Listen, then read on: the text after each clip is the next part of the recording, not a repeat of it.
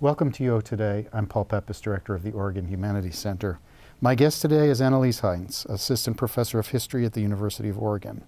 Prior to joining the UO faculty in fall 2018, Heinz taught for 3 years at the University of Texas at Dallas. Heinz's work focuses on the intersections of race, gender, and sexuality in American and Trans-Pacific history. Her current book project is Mahjong, a Chinese game and the making of modern American culture. Thanks so much for coming on the show. Thank you so much. So first, let's start at the beginning. How did you come to be a historian, and in particular, a historian who studies Trans-Pacific history? I think that the root of me becoming a historian that I can identify is really actually in middle school. Mm-hmm. I had an 8th grade history teacher who was an amazing storyteller. And now I realize some of his stories may have played it a little fast and loose with the exact accuracy of some details. But what that did was light that fire in me of fascination for the past, and the past is connected to real people, and really humanize these stories. And that connected, I think, to a broader interest of mine, of a deep interest in the human experience. And I think history is both an extremely important way of understanding our broader human experience, but also very much a necessary way to be an active and responsible citizen of the world. And so I am a passionate believer in both the excitement of history, but also really its importance and its civic importance. And so what about Trans-Pacific history? How did that happen? I grew up in Southern California, which is a very trans-Pacific place. It's a very, it's actually, there was an article not too long ago that calls Orange County, which is where I grew up, the new Ellis Island. And in many ways, it's true, both as a place of a stopping place for huge numbers of immigrants from all over the world, but also a place then of Americanization in specific ways.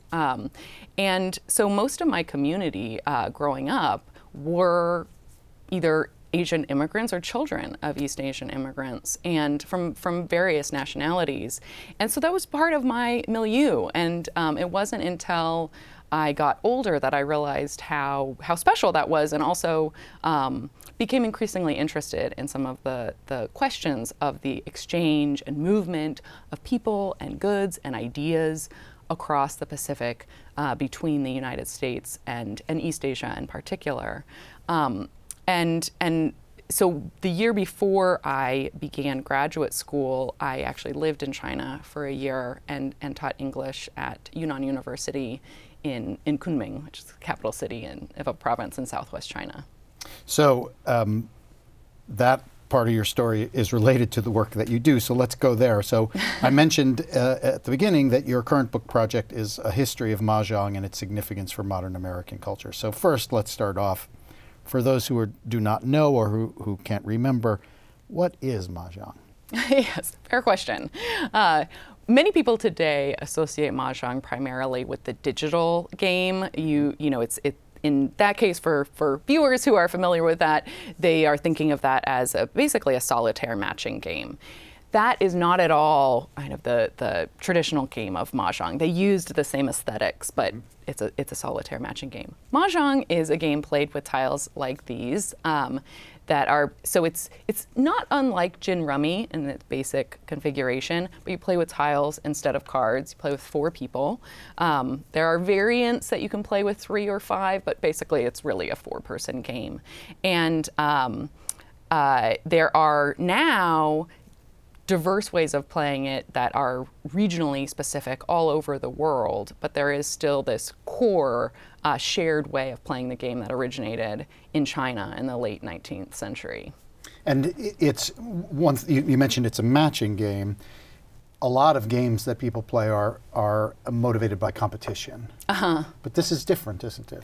Well, yes and no. Mm-hmm. And I should add that the digital version is really the solitaire matching game. Mm-hmm. In this game, you are creating hands, which you put together with equivalently suits of different tiles, and so the competition or the motivation in the game it is actually a highly competitive game, but it's an individual-based game. So one of its appeals historically has been as an alternative to Bridge, in part because Bridge is a partner game, and that creates a certain amount of pressure and relationship conflict.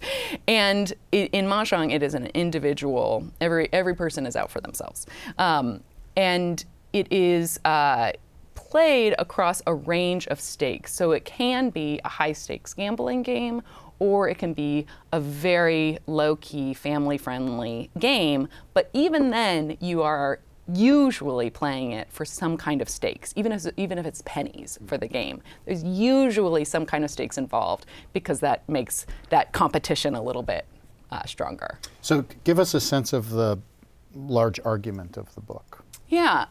So the book follows the history of one game to help us understand how individuals in their daily lives create and experience cultural change.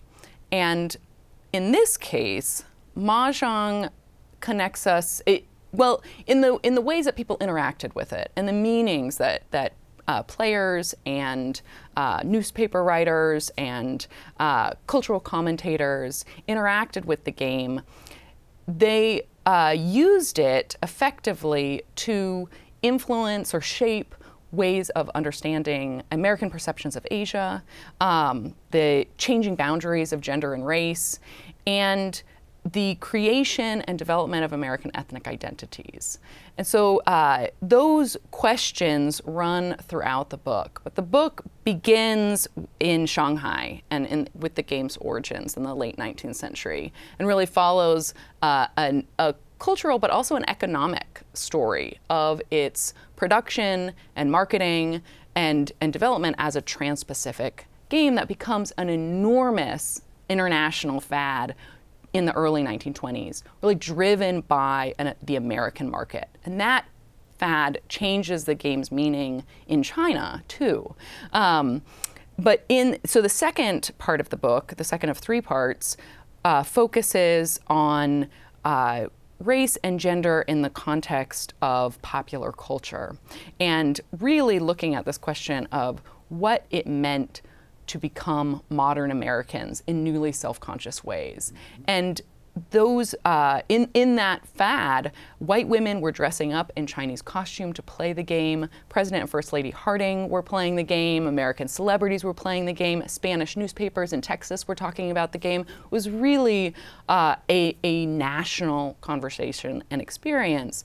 And I can, go into detail about what I think that tells us about the making of modern culture. But in the 1920s, as the United States changes its place in the world and really enters this full-blown mass consumer society, this consumer object becomes a way to have many of those conversations. And then the third part of the book is focused on the ethnic histories of somewhat marginalized or very marginalized groups, and particularly focusing on Chinese Americans and Jewish Americans, and questions of inclusion and exclusion that are really at the heart, in many ways, of the modern American experience, particularly in the construction of ethnic identities and boundaries. So all completely fascinating.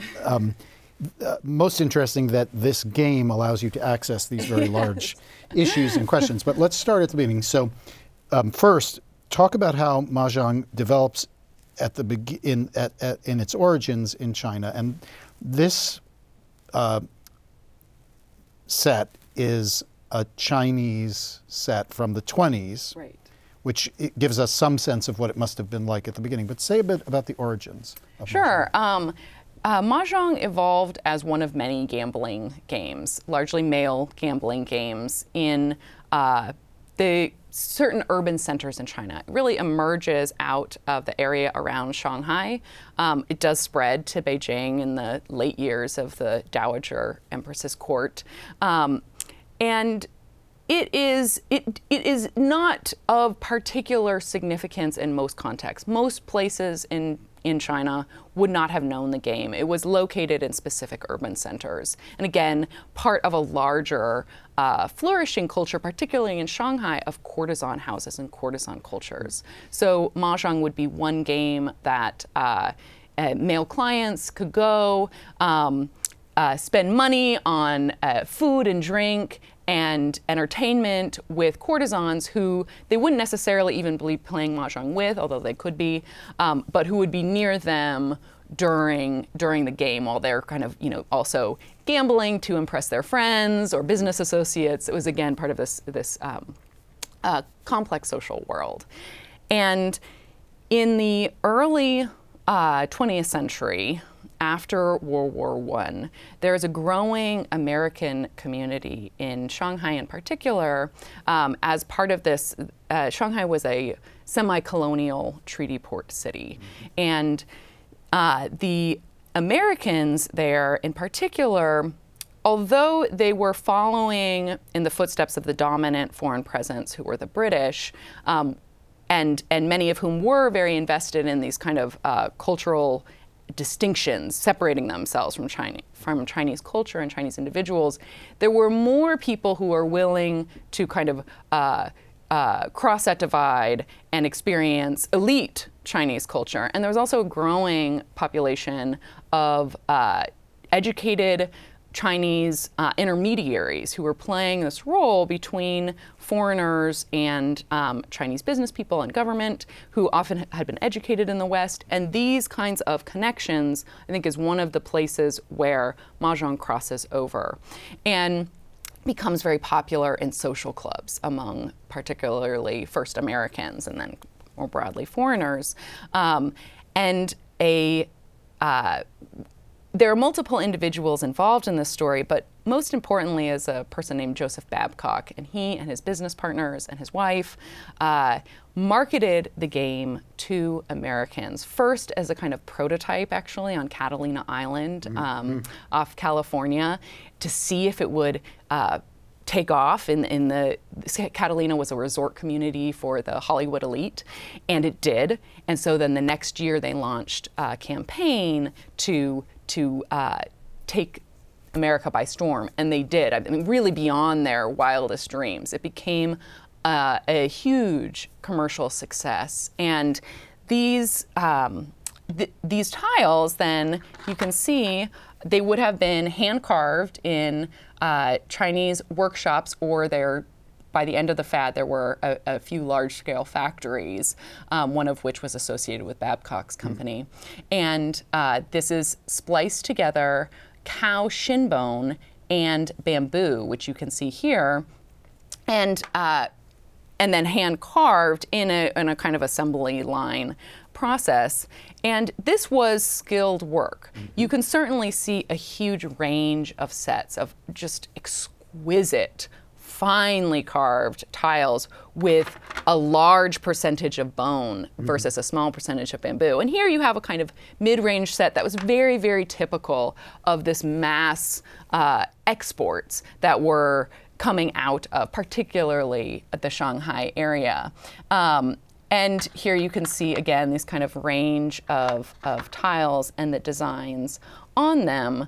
But it was such a significant export that you see these really clear economic effects, actually, of this particular good, where Congress passes a tax law targeting Mahjong sets, and the price of bone, which was actually coming out of the United States. In this case, the United States was exporting raw materials and importing finished Chinese goods. They were exporting the bone because cows, of course, take a lot of natural resources.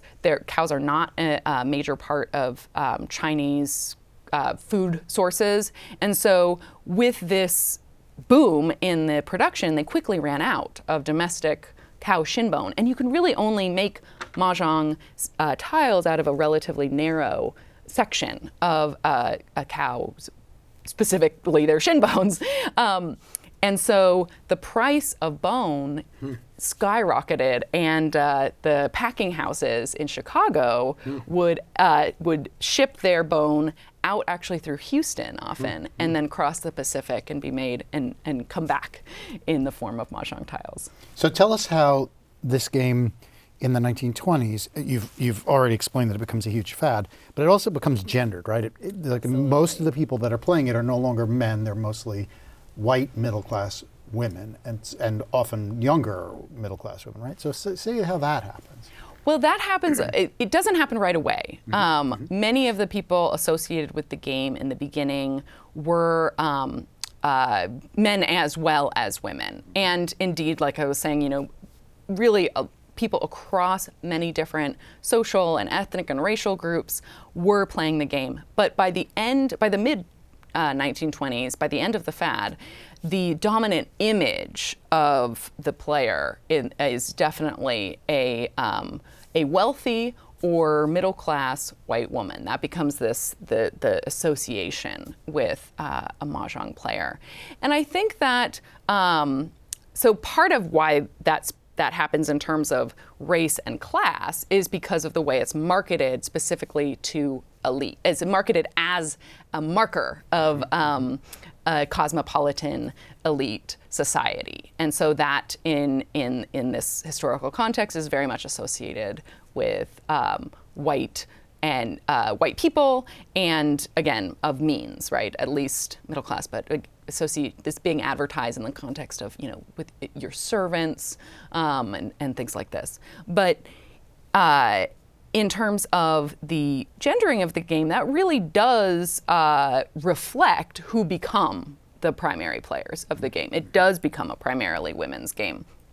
And I think that is in part because of the ways that ideas of gender and race and sexuality all create and inform each other. And this is partly gets back to that very first question of why I'm interested in Trans-Pacific history, because of the ways in which American ideas of Asia are already gendered and sexualized in specific ways, where Asian men are seen as feminized or as gender deviant. Asian women are seen as sexually accessible, either as this kind of passive lotus blossom stereotype or the Chinatown prostitute stereotype. And those, because this was so explicitly marketed as and embraced as a way to experience Chinese culture, it gets integrated into these performances and representations of Chinese people as experienced by and performed by white Americans. And so those feminine and sexualized contexts then inform who participates in it. And for white women as well, not only do men kind of move away from the game, but women also explicitly talk about this as, even the words that they're using, these foreign words as part of the game, can be kind of titillating or boundary crossing.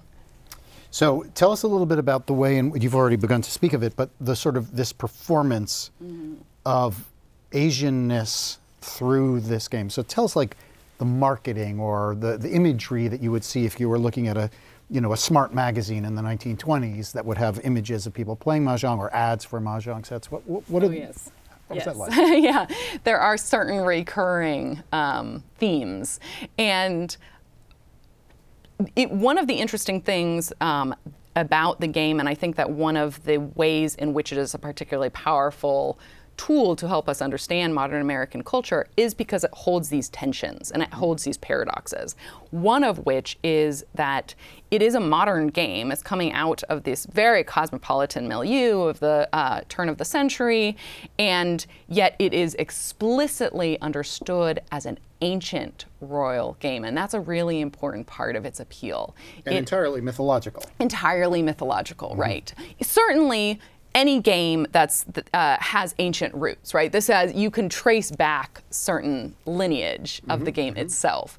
But mahjong was not a game that was played by what you'll see in many advertising copy as the ancient royal court in the time of Confucius, that any member of the kind of rabble who tried to play it could get their head cut off, right? There's taps into all these ideas of and myths of specifically Chinese authoritarianism and hierarchical society. And so it's so interesting that self-consciously, modern white Americans are obsessed with this game in a time of rising xenophobia, the past several decades of virulent anti-Chinese sentiment in particular, although that has become less of a focus since the Immigration Exclusion Acts targeted Chinese in the late 19th century.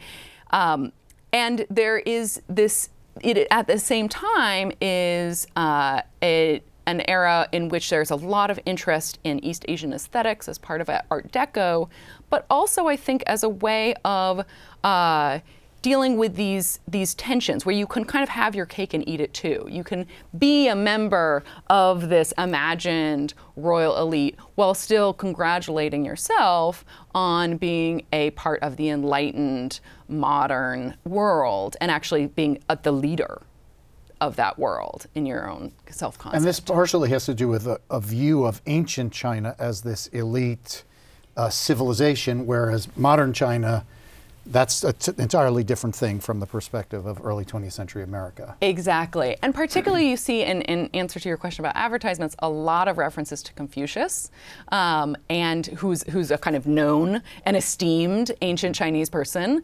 the only really individual who is widely known and respected in an American popular culture.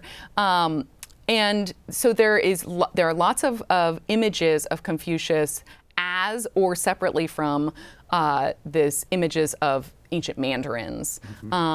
And you'll see even more than once a kind of image of modern Americans dressed in fashionable clothes. So again, that kind of elite society people. With a hovering spectral image of either an ancient Mandarin or specifically Confucius, kind of guiding them on the game, and it is that's one of the predominant advertising images. So I want to jump you ahead a few years. Sure. So in the 40s and 50s, Mahjong becomes extremely popular among Jewish American women. So tell us about that part of the story. Yes. That's really one of the questions that started me on the project to begin with. I was living in China, and my aunt visited my partner and I who were there, and she knew that the game was played by her friends who were Jewish women, and she could understand looking around. Clearly, this was a Chinese game played by men and women, young and old, right, in public spaces and private spaces, and she's asking why did this happen, and And what I discovered is that a lot of people have asked that question, but no one had done the research to find out. So the roots of that answer are in this 1920s fad, when the game becomes a part of American culture. And as we've already discussed, right, it's not just Jewish women who are playing the game, but certainly, particularly German Jewish communities are playing the game in the same way that everybody else is. And after the fad dies out as a fad, pockets of players remain. It's still a good and enjoyable game. And one of those pockets were Jewish women in the New York area. And these few individuals connect to each other. And one of whom, Dorothy Meyerson, had already been cultivating her own business, trying to promote what she called a streamlined, in a very 1930s word, streamlined version of the game. And she's one of these key players who helps create the National Mahjong League. And the National Mahjong League then forms in the late 1930s, and its mission is to standardize the game and bring it back into popularity. And this is a time of virulent anti-Semitism, they never talk about themselves as a Jewish women's organization. But it is their connection to Jewish women's networks that really does bring the game back into popularity, and in fact over time create a whole new way of playing the game. And during World War II, they're slowly growing as an organization, and they advertise the game as a philanthropic, patriotic fundraising tool that in various ways you can have the game serve as a fundraiser. And it's really after the war when you see the significant demographic changes for Jewish Americans of entering the middle class en masse, of developing what had been a relatively small leisure landscape of the Catskill Mountains into an incredible cultural force, actually, that brings millions of people through it every year and really becomes a connective locus for what will become a national Jewish American culture that becomes localized and mapped onto a geography of disproportionately, though not exclusively, middle-class homes on a range of suburban or semi-urban landscapes. And in that process, Jewish Americans are both confronting the possibility of assimilation into Christian America, which is concerning, and they are also disproportionately participating in the 1950s culture of women who were also disproportionately highly educated, leaving the workforce once they had children. And they were dislocated from their other family and community networks. And Mahjong becomes a very important and powerful and ubiquitous way to create communities in these new communities that also, though I'm not arguing this happened at all consciously, but it also served to create specifically Jewish cultural markers in a completely secular context. Okay, we've just got about a minute left. Okay. Final question, completely fascinating. I'd love to have you back to talk about more things. When are we going to get this book? When is it going to be available to buy? Well, hopefully sooner rather than later. It is currently out to readers, expert readers in the field, and I plan to use their feedback to make revisions on it this spring. And I can't say yet how extensive those revisions will be because that will be based on their feedback. But I'm eager and excited to get it out into the world. And I also want to return it to the people who have been so generous in letting me interview them.